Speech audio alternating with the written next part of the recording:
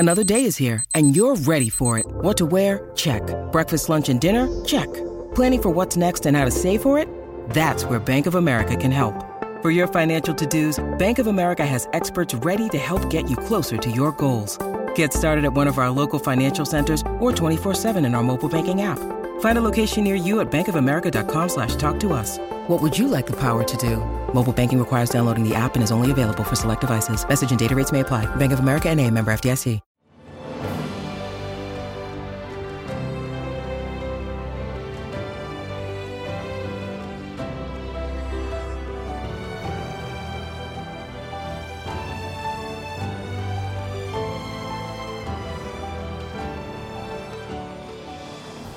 Welcome to the newest episode of Beyond the Fame with Jason Fraley. I'm your host, Jason Fraley, picking the brains of the top filmmakers, musicians, and artists of our time. Kendrick Lamar performs Sunday at the Super Bowl halftime show alongside Dr. Dre, Snoop Dogg, Mary J. Blige, and Eminem. In 2020, I broke down Lamar's biography, The Butterfly Effect, with author Marcus J. Moore, my former WTOP colleague who is now hip-hop director at Vinyl Me Please and music journalist for the New York Times. Marcus, thanks so much for joining us. Hey, thank you. Appreciate you. Now, obviously, we are here talking about your brand new book, The Butterfly Effect, How Kendrick Lamar Ignited the Soul of Black America. It just came out this morning, as you know, the day of we're recording this. So, wow, man. First of all, congrats on, publishing. It is your first book. So let's start there. How did the spark for this come about? Were you working at TOP at the time, listening to a bunch of music, but what made you say, this is the one I'm writing about? It was after TOP. It was in 2017. I think it was like the fall of 2017. I was working at Bandcamp full time as their senior editor, one of their senior editors. And it was just a random day. I was walking to lunch. I was walking down Franklin Avenue. And when I walk, I always play music on these same headphones. And so I was listening to Pimp a Butterfly, and I've always been a big fan of the album, like a lot of people. But for whatever reason on this day, I was just like, man, there's something in here. There's a book in here. And I've always been a sucker for fly on the wall narratives. So I've always been a sucker for these talker pieces about like, okay, how did Thundercat come into the room? How did Robert Glasper get there? Terrace and Anna Wise and all these people. And so, I couldn't shake the thought. It was one of those where it wasn't a situation where when I was thinking about it and when I was playing the record that I went home that day and started messing with the book proposal. I was trying to shake it because at the time I was like, man, ain't nobody trying to read a book from me. Like, let me just keep writing my reviews and features and whatnot. But it was still at top of mind. And so I reached out to a good buddy of mine who's a world famous author. I reached out to a senior editor at the time, Simon Schuster. And, long story short, I met with my agent and we came up with the idea over coffee. Because at first I was just going to write a book about To Pimp a Butterfly. And Will, my agent, was actually like, no, let's broaden it out. And let's write about his coming up. Let's write about Section 80, Good Kid and everything. So that's how the idea came about. And I started writing a proposal in early 2018. And we locked in the deal March 2018. And 2 years later, it's out. It's out today. It's in stores. It's in your house, like you just showed. So, yeah. It's just so cool. Well, I mean, I wanna try to, I read the book, just finished the other day, and like I was telling you before we hopped on here, it's a fast read, but I really liked how you it's not just the music, you take us through his entire life. So I want to try to hit some of those highlights in this interview, but leave you got to read the book, everybody. It's just a little teaser here. But yeah. So let's move a little chronologically if we can. So take me back to, tell our listeners, maybe that some might not be as familiar. Maybe this is like their first intro to Kendrick, talk about his upbringing and how growing up in Compton was very, it inspired basically everything else he did. From navigating, with his friends, navigating some of the local gang life, and his early poetry teacher you write about in there, how he formed a pretty early bond with him. Yeah. He that's the thing that I wanted to say in the book is that, even though we know Kendrick Lamar now is like this rap messiah, what have you. He was just a regular kid. You know, he wasn't like, he didn't do all the talent shows. He didn't do anything super spectacular. Like you just pointed out, in seventh grade, he had a creative writing class, and his teacher, Mr. Inge, he brought poetry into the classroom to sort of diffuse the tension that was happening outside in LA.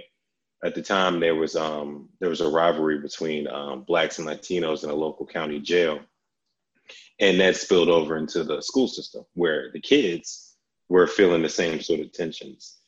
And so Mr. Inge decided, like, man, I need something to sort of break this down. And he decided to introduce poetry because I know, you know, you've been in seventh grade before I've been in seventh grade. You think poetry is sort of this, it's not a thing you think about when you're in seventh grade. And so it caught all of the students off guard. But Kendrick, it inspired Kendrick to sort of get into ways to express his emotions, express his anxieties. So yeah, he came up that way. And once he decided that creative writing was the thing, he just went all in on it. He just went all in, and he didn't care about anything else. Yeah, he got good grades, but he just wanted to write raps. He wanted to write poems. And so that's really what it was about. That's really what the book is about. It wasn't necessarily just writing about like Kendrick as this great, you know, hip hop artist, this great musician. It was about how he got there. And it was about, you know, me wanting to write a book where 10 years from now, 15 years from now, maybe the next Kendrick Lamar reads it. And they're like, oh, I too can be, you know, I can be Kendrick if I just work hard, you know? So that's what I wanted to get into with that. For sure. And then, so from there, tell us about the emergence of K-Dot. That's sort of his early name. It's a little more fiery, let's say, back then. But tell us how he got in with Top Dog Entertainment, Dave Free, Anthony Tiffith, I think is his name, but he calls him Tiff in the book. Talk about how you know he got in with TDE and sort of that early persona of his. Oh, he was brought into it. A lot of people don't know, like when we think TDE today, right? We think Top Dog, we think Kendrick. But a lot of people don't know that TDE was really Top Dog and J-Rock. So the way TDE started was, Top Dog had an uncle who was in the music business. And Top Dog wanted to go legit, so to speak. You know, he was tired of kind of running around doing what he was doing, and he doesn't shy away from that history. So I'm not talking out of turn. So you know, he finds J-Rock. Him and J-Rock are, you know, collaborating in the studio.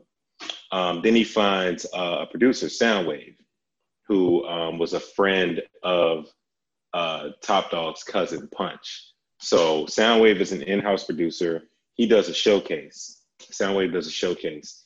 And at the showcase is this kid who just can't stop rapping. Like he's just rapping over everything. And they introduce themselves. And Soundwave was like, hey, you know, what's your name? What do you go by? And he was like, oh, I go by K-Dot. And so that's where it was. So then, you know, it was a chance encounter and they thought that was it. Maybe a few months later, Soundwave goes over to Top Dog studio and he sees Kendrick sitting on the couch. And he's like, oh no. And then that's when Soundwave tells Top, like, no, you got to keep this kid. This kid is something serious. If we give him the right music, he's going to be something else. Mm-hmm. And that's when it started. I want to say that was, I turned this book in a while ago, so I'm trying to remember. I want to say it was the mid 2000s. It was definitely the mid 2000s. And so that's what the K-Dot era was. And the K-Dot era was him just wanting to just rap.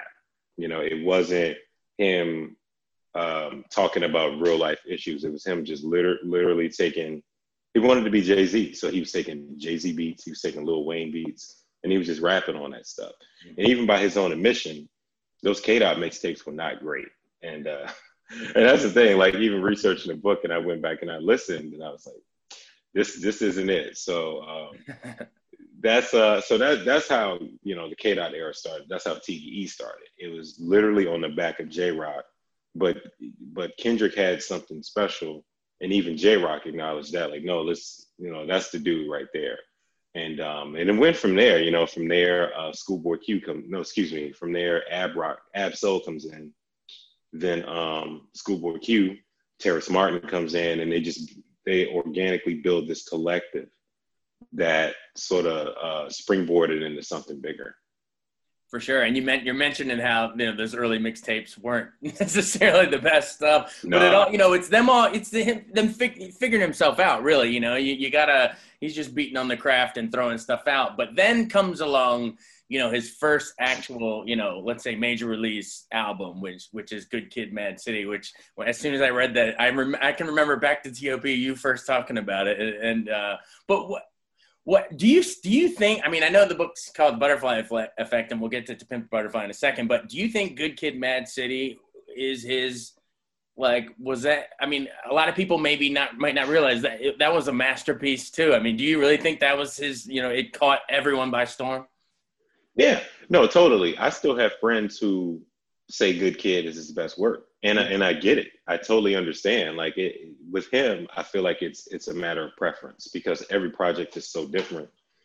In that way, it kind of reminds me of when Common was doing his thing, first doing his thing in the 90s and the 2000s, where every project was so different. The Roots, the same thing. Outkast, where AT-Alien sounds nothing like Aquemini and Stankonia and all of that. So to answer your question, man, I do feel like, yes, Good Kid, Mad City is totally a masterpiece. It's a story that he told that he was ramping up to tell long before it ever came out. I noticed in interviews that he was ramping up to do that even as he was putting out Overly Dedicated, the Kendrick Lamar EP. Every interview was, this is just a teaser to Good Kid, Mad City. He had the title, he had the album cover, he had everything. So I think it's a masterpiece because he's telling a story, but it's a story that doesn't get old. And the fact that he's incredibly honest and vulnerable on that record, that's how you find out, the first time he hooks up with Shireen, in quotes. And then you have like, the first time he discovers that his friends are doing stuff that maybe he doesn't want to get into. Uh-huh. And so that's a lot of his story as well. It's like, even though he is a good kid in a mad city and he has friends that look out for him because they recognize that he has a gift that the world needs to hear and that he needs to share. And so, you can hang out, but when we're going to go over here and do whatever we're going to do, you should go over here and write your little raps or whatever, because, this is something you don't need to be involved with. Right. And even there's the touching story. I can't remind me what song it was in, which track, but the story where it's like a little bit of a gospel theme come in a little bit there, where it's like the elderly woman in the neighborhood pulls him aside and stops him from getting involved in something. Tell our listeners about that. Oh yeah, Sing About Me. Yeah. I think that's the most epic track on that album, and it has epic tracks all throughout. But I feel like that's the pivotal moment. That's when, honestly, I think that's when K-Dot became Kendrick. Obviously he had been recording under his given name before then, but that's the moment when sort of religion takes over and he realizes that, hey, I need to shift into something more positive. And so, the story, the song tells a story of his friends getting killed, friends of friends getting killed. And naturally, when somebody close to you, gets killed, you would think like, you're your first thought is retaliation. And that was their first thought, him and his friends. That was their first thought. But they literally bump into somebody on the street who offers a prayer right then and there, and it sets them straight. So I think that's a pivotal, not only is it a pivotal song, but it's a pivotal moment in his life. Mm-hmm. And one that I think he would even admit that if it wasn't for her, it could have been something totally different. And I think it's fascinating because he has the same story on his next album. And I don't know, maybe it's just music nerd stuff, but it's almost, the song is almost placed in the exact same position as it is on Good Kid, Mad City. So yeah, that's a story that I tried to unpack in great detail in the book. I'm sure that placement's not an accident. That's artist stuff. Maybe other artists we could say it's a coincidence, but not for Kendrick. That's a thought out through line. It has to be. Yeah. And I'm sure what we're talking about is the one song on To Pimp a Butterfly where he encounters the homeless guy who winds up being if not exactly God, a reflection of God, let's say, so it's kind of woven in there. Well, let's get into To Pimp a Butterfly. And actually, wasn't that Barack Obama's favorite song of the year? Yeah. The second one. Barack shouted it out. Yep. Yeah. Well, let's get into To Pimp a Butterfly because clearly that's the perfect title, by the way. You just figured out a good, it's all in the name, but that's perfect. So To Pimp a Butterfly, what maybe a lot of listeners might not know, they might be familiar with the songs because that sort of, that one blew up and everyone knew that, all those songs. But talk about what they might not know is how a lot of it was inspired by his trip to Africa. He went over there. He'd done Good Kid, Mad City was, that was his, this is how I grew up in Compton. I'm telling all those stories. He's a little more famous at this point, doing it. You even mentioned Chappelle there. He goes off and has sort of his little, I guess, a little quest. He goes in Mandela's cell, all of that. Talk about how that really inspired Butterfly. Yeah. And, he already had, I think he had like 3 albums worth of songs done by the time he went to South Africa. And so it was going to be something totally different. But then he goes there and he goes there for a tour. I think it was 3 shows in South Africa in 2014. And he spends time there. So he's not just in the tourist areas. He's going to like all parts of South Africa. Mm-hmm. And it made him realize that his view needs to be bigger than Compton, because when you're living in a place, you think that the world is that place. But it's not until you start traveling domestically, internationally, that you realize, everybody has different issues and they have different problems. And so for him, especially in Compton, he grew up in heavy gangbang culture. And that's desperate enough. But then when you go to like certain townships and you realize that what you thought was, the projects is not the projects at all. Like go here, they don't even have running water, stuff like that. Right. So he's taken all that stuff in along with the creative stimuli, and he realizes that he needs to do something different. He needs to do something that is at the root of Black music overall. It needs to be something that has like the roots of funk in it and jazz and soul.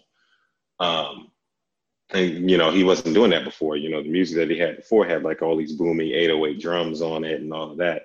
And so he decides to totally shift course. And that's how To Pimp a Butterfly comes about. And at the same time that they're creating it, which is also another theme woven throughout the book, it's, especially with the advent of social media, almost every day you could see unarmed Black men and women being killed by police every day.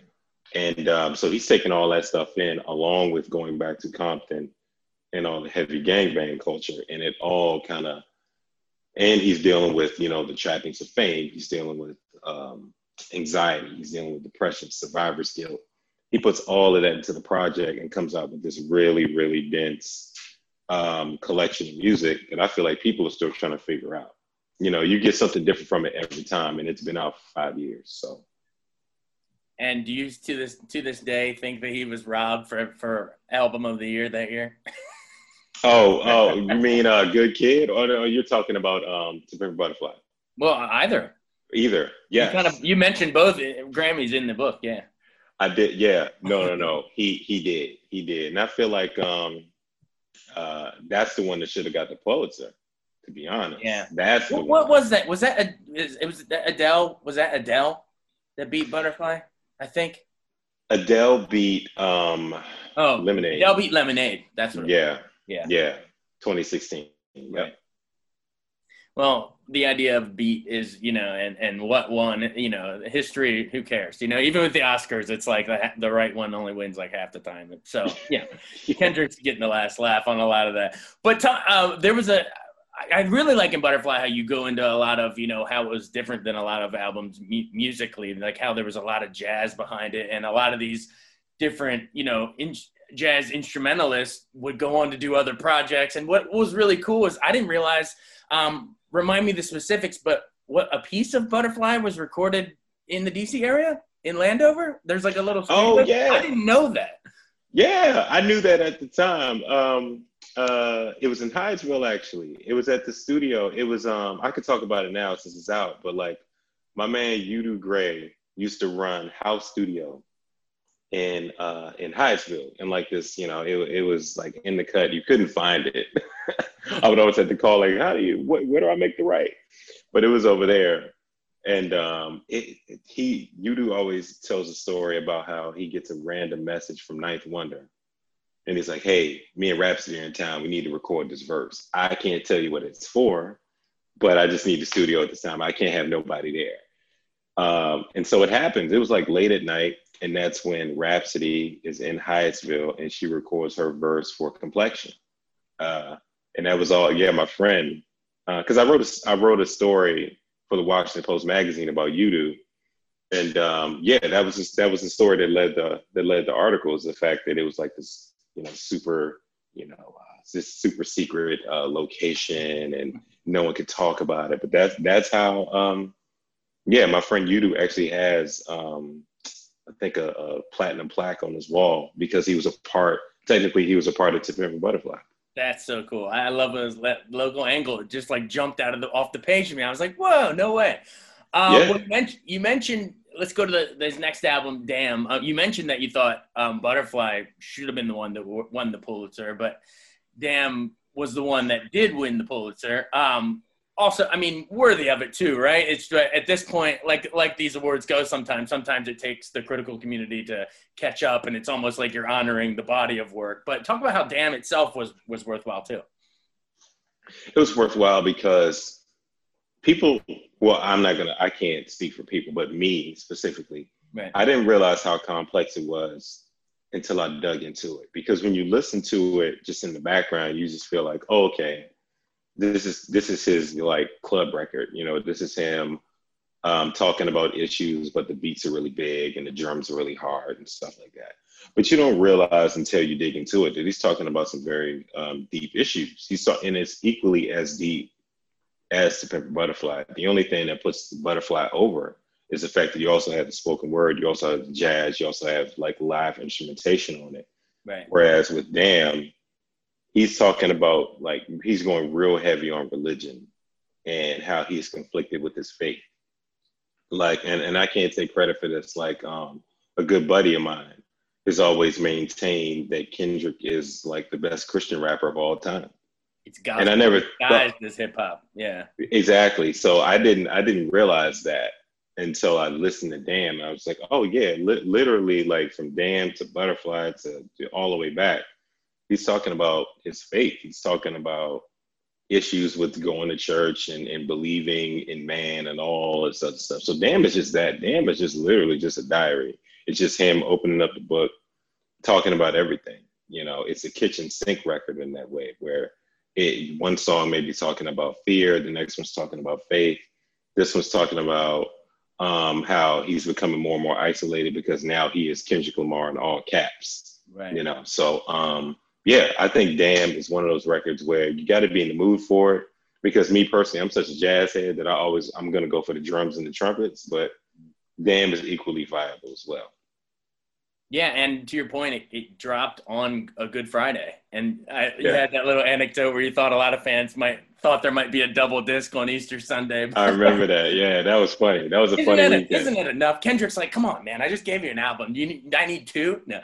That would have been tight if he'd did that, though. Yeah. Well, he was a little busy because he was working on another little project called the Black Panther soundtrack. Oh, that, yes.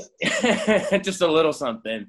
I mean, you don't go into too much of it in the book because it sort of happened towards, I'm sure you were already starting to write the book and stuff at this point, but talk about just real quick, how, in light of Chadwick Boseman's passing too, just how earth shattering that, not only that movie with Wakanda and all the visual stuff and the acting, but how Kendrick Lamar's, contribution to it, how that soundtrack with, and SZA and At the Stars and just all of that, how he could have freaking won an Oscar for this. He could be starting to get to EGOT territory. He didn't win, but it's just talk about how that movie and that soundtrack, coming off of his trip to Africa too, just how it's such a seismic moment in society. Yeah, it's one of those where it was the first time, especially Black kids, Black boys, got to see someone who looks like them as a hero. Especially it came out at a time when, America didn't see us that way, and they still don't see us that way, where you can hop on the phone and just see all this despair all the time. So yeah, Black Panther was a moment, man. I still remember that. I still remember the night of, like, I'm like, no, I'm going to see it. And we went to see it. My wife and I went to see it in Brooklyn down at BAM. And it was like the line was down all the way down, like not Fulton. It was all the way down the street, and you had people in outfits and stuff like that. It was crazy. But as far as Kendrick's involvement, it only made a bigger project even bigger. And I think the long-lasting impact of that project, to me, I'm always looking out for the quote-unquote underground. So the fact that on that record you had some of South Africa's most viable musicians, I think that's what was more important, because it was putting them on another plateau. And I go into that in chapter 2, where it's just like, okay, Yugen Blackrock was already tight, but her placement on that put her on another plane, because in South Africa, art isn't as valued as it is maybe in West Africa, because South Africa is still dealing with some very strong racism down there. So if you're an artist talking about something conscious, you always have to, you have to be cognizant of ruffling the wrong feathers. And so that platform helped her out. It helped out everybody on that record. And so that's what I always think of when I think of that. But at the same time, if I got to be honest, like, as viable as that project is, every time an artist comes out with this is my Africa project, they always go to the South and they go to the West. Right. And so this is the moment where I gotta cape for East Africa a little bit. It's like, go there, go north, You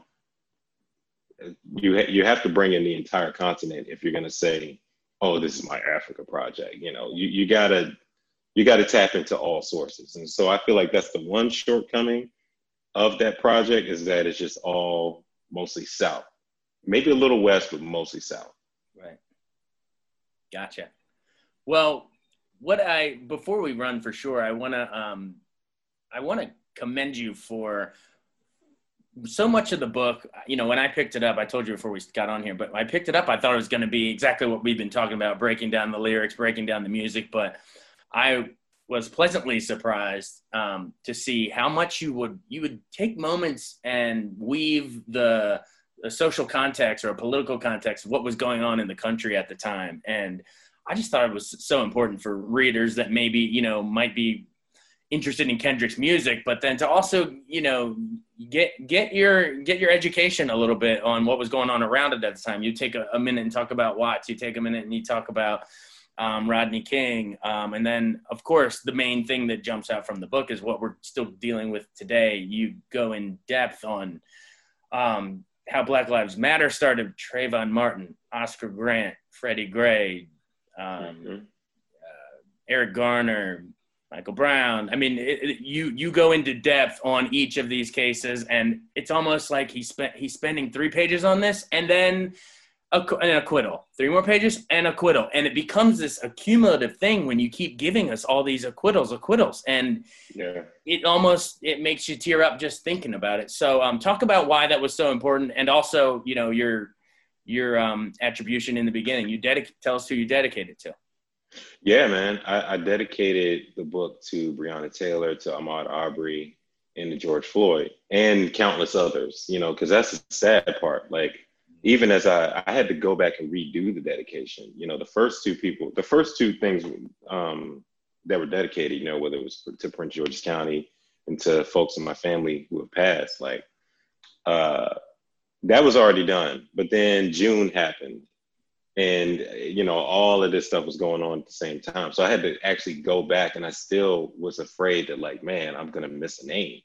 So that's the sad part when I was writing it. Like, am I catching everybody? Right. Because it was important to tell the whole story, even though I feel like, and tell me if I'm wrong here, because you've read it more recently than me, but I feel like the book shifts and hits a different tempo at chapter 5, because that's when it gets into, I'm talking to Tamir Rice's mom, I'm talking to Mike Brown's dad. Right. And you interviewed them too. I talked to them. Yeah, they were really, really open and receptive, and they were stronger than me. Like, preparing for those interviews was tough because I can't imagine that.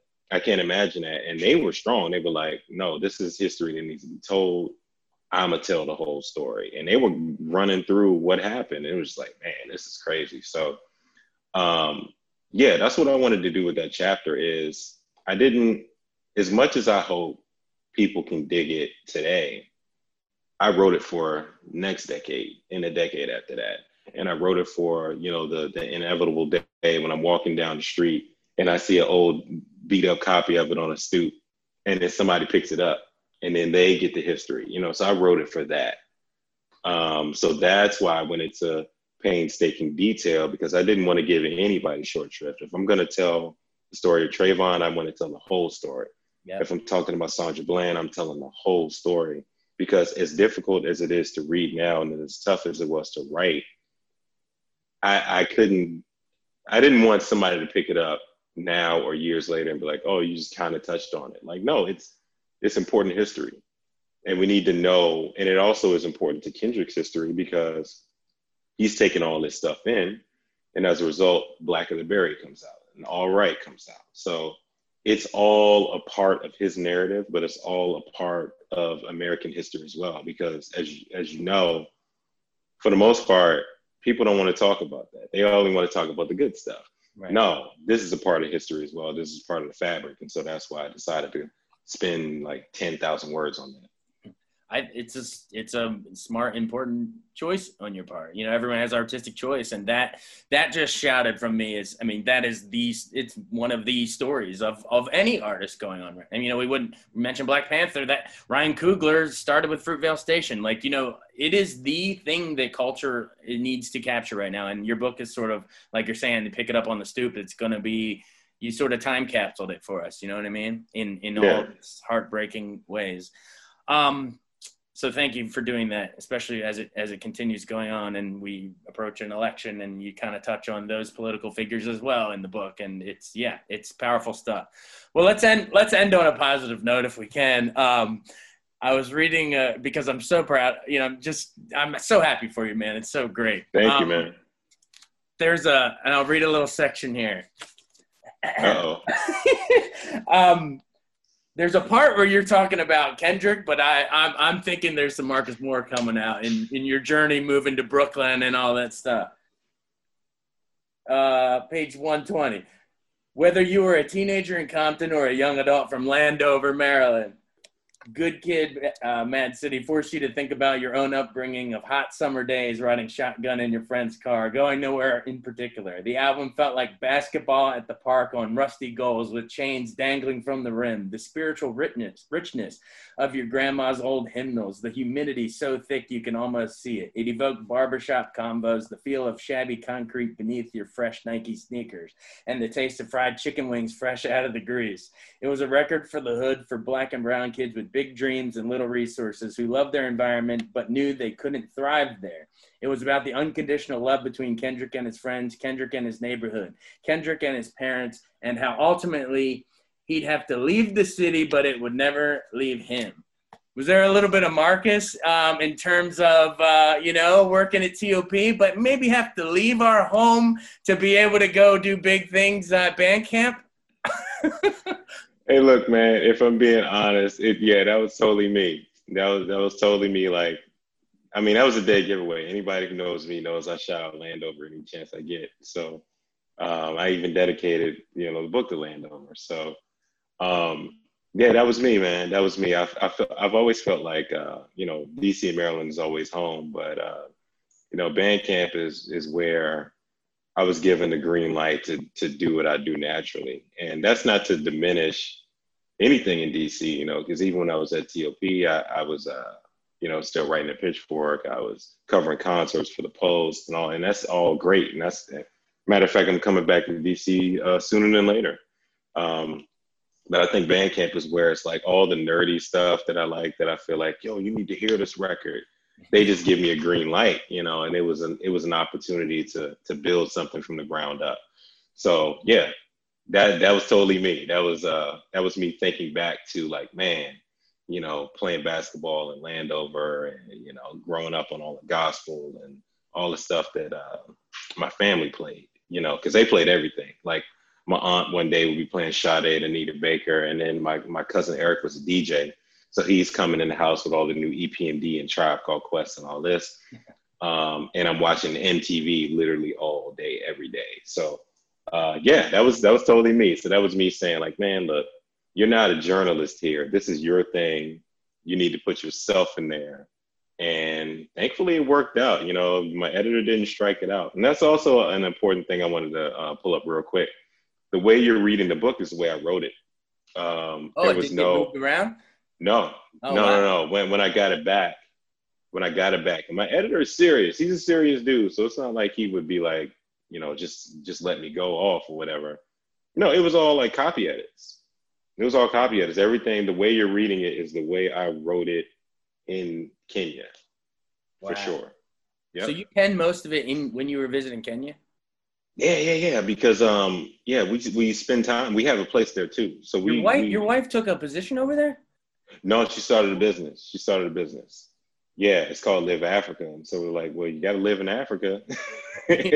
We got, you know, that's her. I can't take credit for that, you know, because as you know, like, and we've hung out here before. It's like New York is kind of my vibe in terms of going to jazz clubs and all of that, going to cafes. But yeah, 60% of the book, I would guess about 60% of the book was written in Nairobi. Wow, that's cool. Mm-hmm. I didn't realize that. That's great, man. That's yeah, awesome. Dude. Well, any good feedback so far? Do you think? I guess let's end on this. Yeah. Do you think Kendrick? What do you want Kendrick to get from it if he picks it up? Do you think he'll be getting a call from the man himself? It's a great question. I will say this. I've been trying to get it there, but they're in album mode. Sure. And when they're in album mode, they're like, you know, they lock into the fortress. They don't take in any social media. They don't take in any other stimuli. They're just creating records. And so that's what they're doing right now. But the feedback so far has been like beyond anything I could have imagined, because you know how it is as a creator and as a writer. It's just you and the laptop. And you don't even know, like, man, I just hope people can get something out of it. But more people than not are like really into it. And last night I had a live webinar with it was Robert Glasper and Terrace Martin. And Terrace is a huge part of TDE and was a huge part of To Pimp a Butterfly. Mm-hmm. He was all in. He was like, man, dude, we need this and we need to celebrate and yada yada. So I think so far he's been the biggest cosign that's closest to TDE. I don't know. I'm pretty sure they're gonna get it. They're gonna read it. I don't know. I mean, hopefully I hear from them. If not, you know, I just hope they see the light. I hope they see the positivity in it, because I can also understand the apprehension because it's the first book on him ever. Sure. And anytime, you know, you're still locked in, you're still creating, you still don't think you've made the thing yet, your project yet. It's going to be kind of weird when some stranger from another coast is reaching out like, hey, I'm writing a book about you, you know, so I get it. And it's no love lost. So, you know, we'll see what happens. Well, sir, like you said, it's the first biography of, you know, that takes on his life. So you're forever tied with him, sir. That's pretty cool. The Butterfly Effect. Get it now. It's called How Kendrick Lamar Ignited the Soul of Black America. I assume it's in stores, but during, you know, in this crazy pandemic year of hell, just ordering online, maybe a Christmas gift, all that good stuff. So thanks so much, man. It's great catching up with you. You know, I've always been a big fan. So. Oh, likewise, man. I really appreciate it, man. Thank you so much. All right. Talk to you soon. All right, bud. Thanks so much for joining us on Beyond the Fame with Jason Fraley. Remember to hit the subscribe button and give us a 5-star rating if you like what you hear. We'll see you next time.